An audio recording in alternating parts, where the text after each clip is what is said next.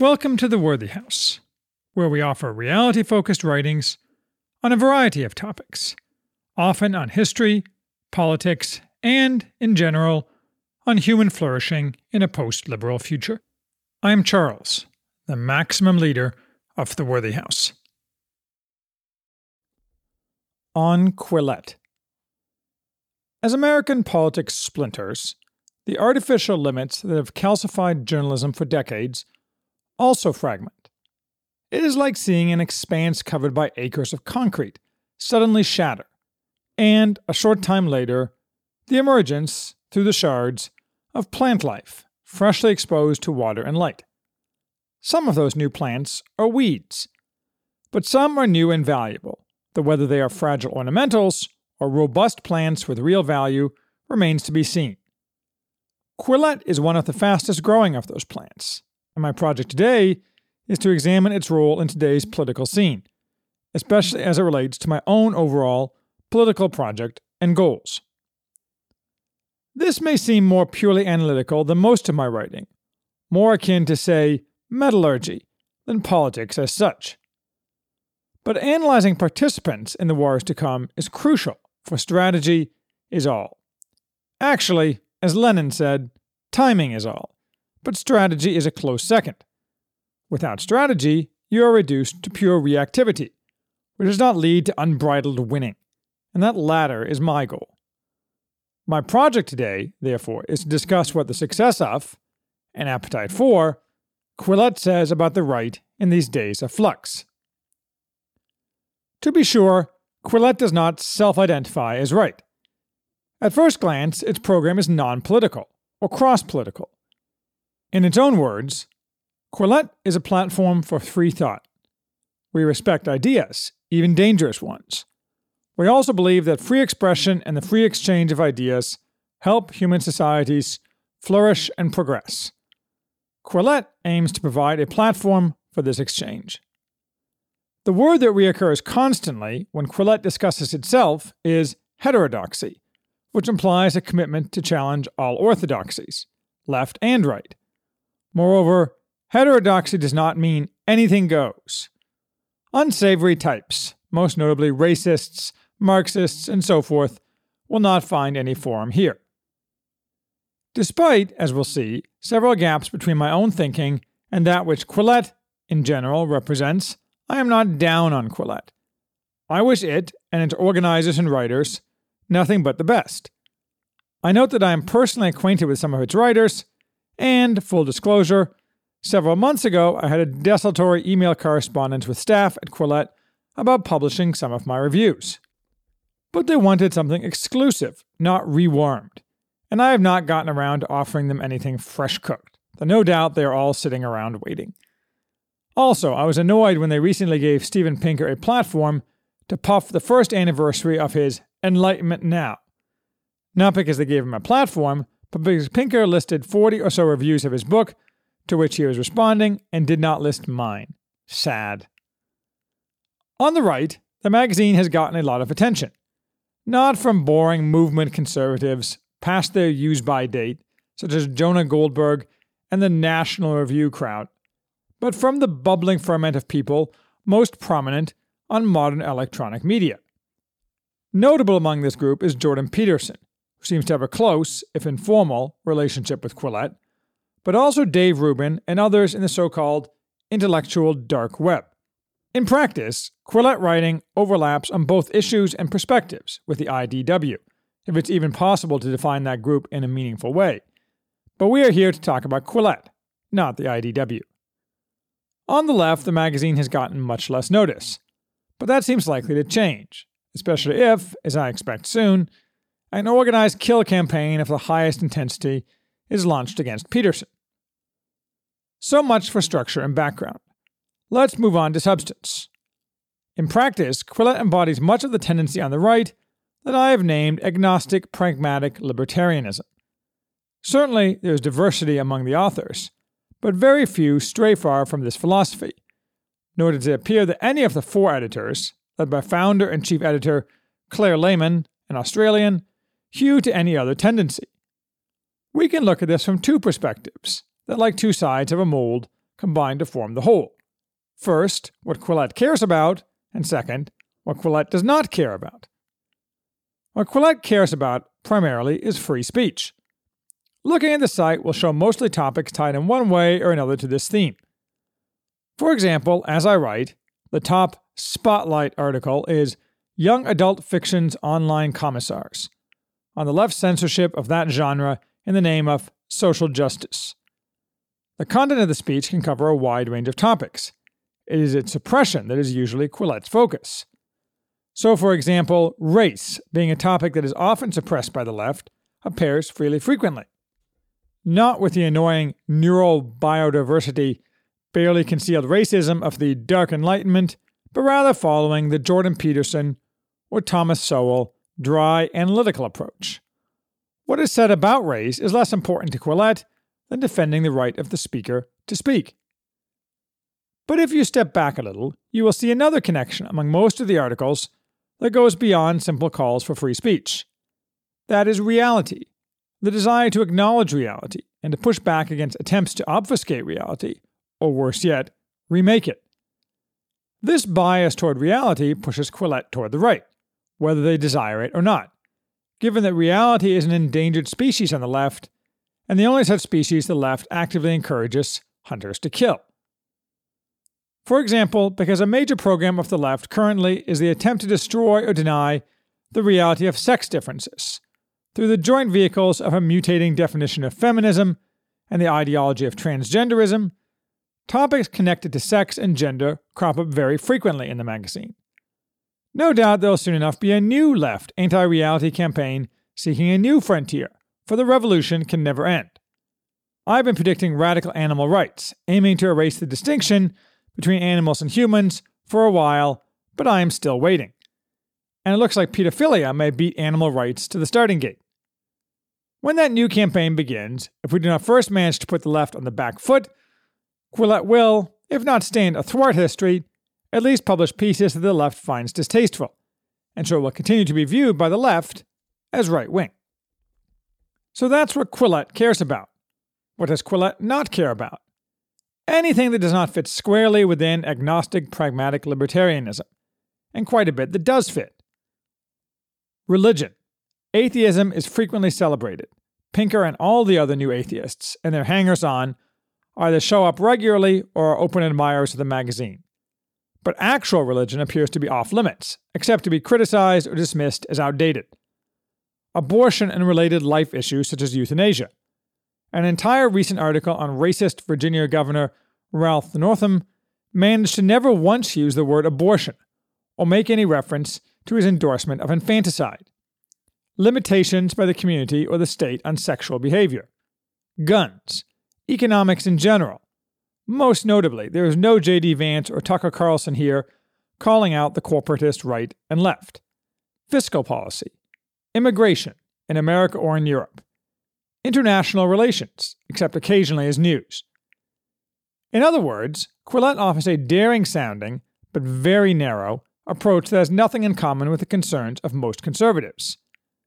Yes, to be fair, a few of those topics get a very occasional mention, along with fairly numerous quasi-political articles on academic topics, but not in a way that is identifiable on the political spectrum. Thus, Quillette is only, in fact, opposed to the modern left in a narrow, though important, portion of life. In agnostic pragmatic libertarianism, all transcendence is rejected, and a blend of relativism and utilitarianism offered wholesale. The renewal of men's souls or the encouragement of virtue, or even acknowledgement of virtue, is not on the agenda. As far as I can tell, every single editor or prominent writer for Quillette is an avowed atheist. Layman certainly is. One gets the distinct flavor that the Quillette circle, if they knew who he was, and he were alive, would regard Russell Kirk as a leprous Jeremiah, to be avoided at all costs, an embarrassment, like any social conservative. The one mention of Alasdair MacIntyre in the entire site is an attack on him, and so on. I cannot find, although perhaps I missed one, any favorable mention of any social conservative as social conservative. Those at Quillette think, and they are right, that it is very heterodox to point out that women, if given the choice, will at high rates choose traditionally female pursuits instead of soldiering or foundry work. But they will be horrified at the idea that a well-run society would reject women's ability to choose either, because killing is not the telos of women, and smelting iron is not an appropriate job for women. Unconstrained free choice is everything for agnostic, pragmatic libertarianism.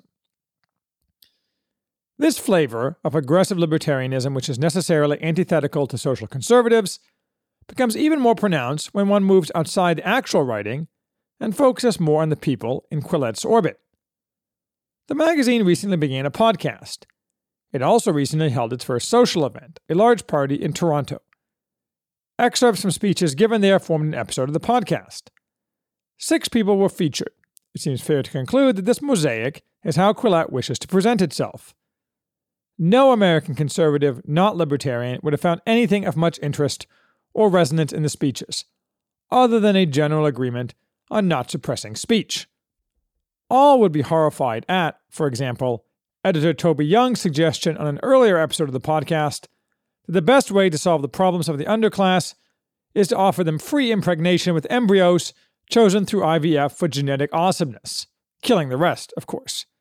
And very few people still believe that the irritating Bill Kristol, who got his own whole podcast episode, is any kind of conservative at all. Or, in order to examine someone with a more expansive public record than any of those formerly associated with Quillette, let's take Dave Rubin. He hasn't published in the magazine. No surprise, since his platform is YouTube.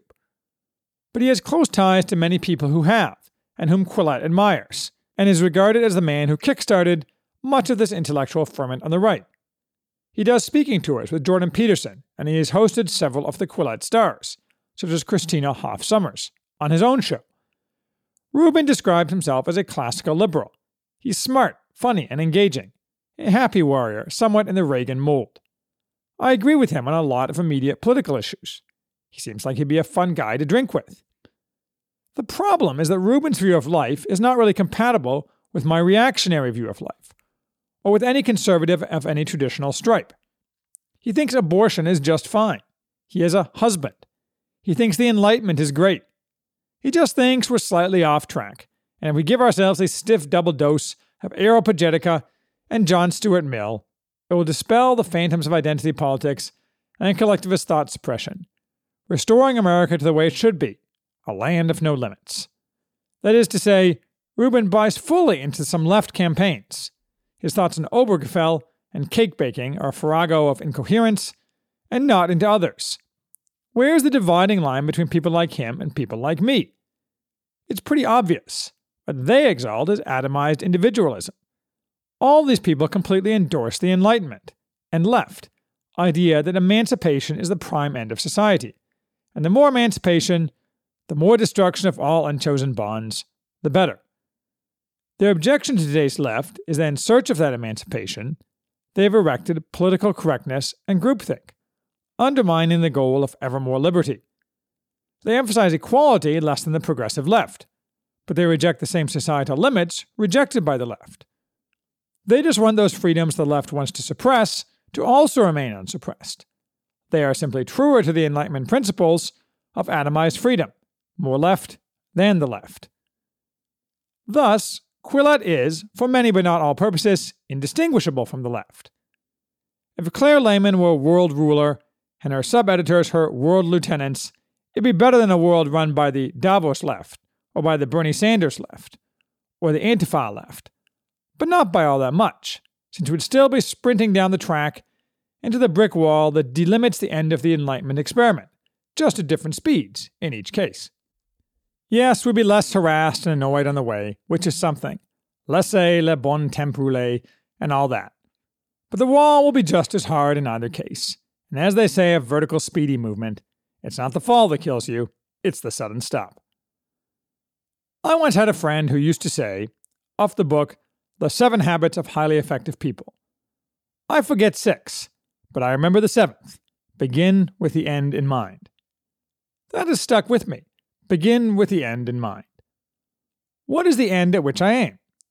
Victory, of course. The destruction and permanent incapacitation of the left, and the creation of a new society.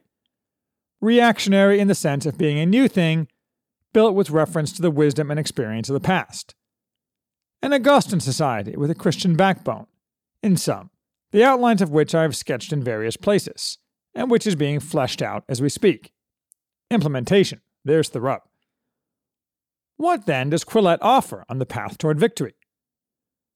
This is really the mirror image of a question I have dealt with at some length elsewhere, and intend to return to again. Of what use or profit, if any, are allies who are unsavory to others, with whom you actually have some, or even much, common ground on specific political matters? It is not that Quillette is unsavory.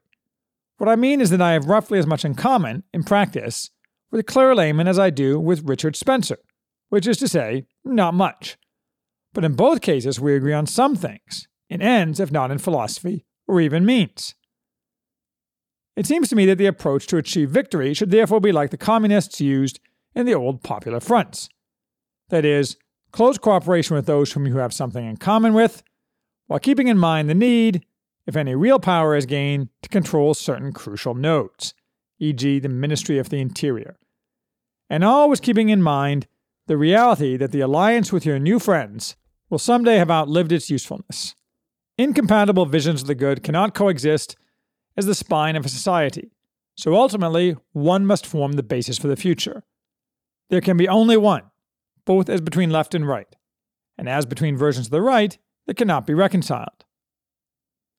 But let us talk of now.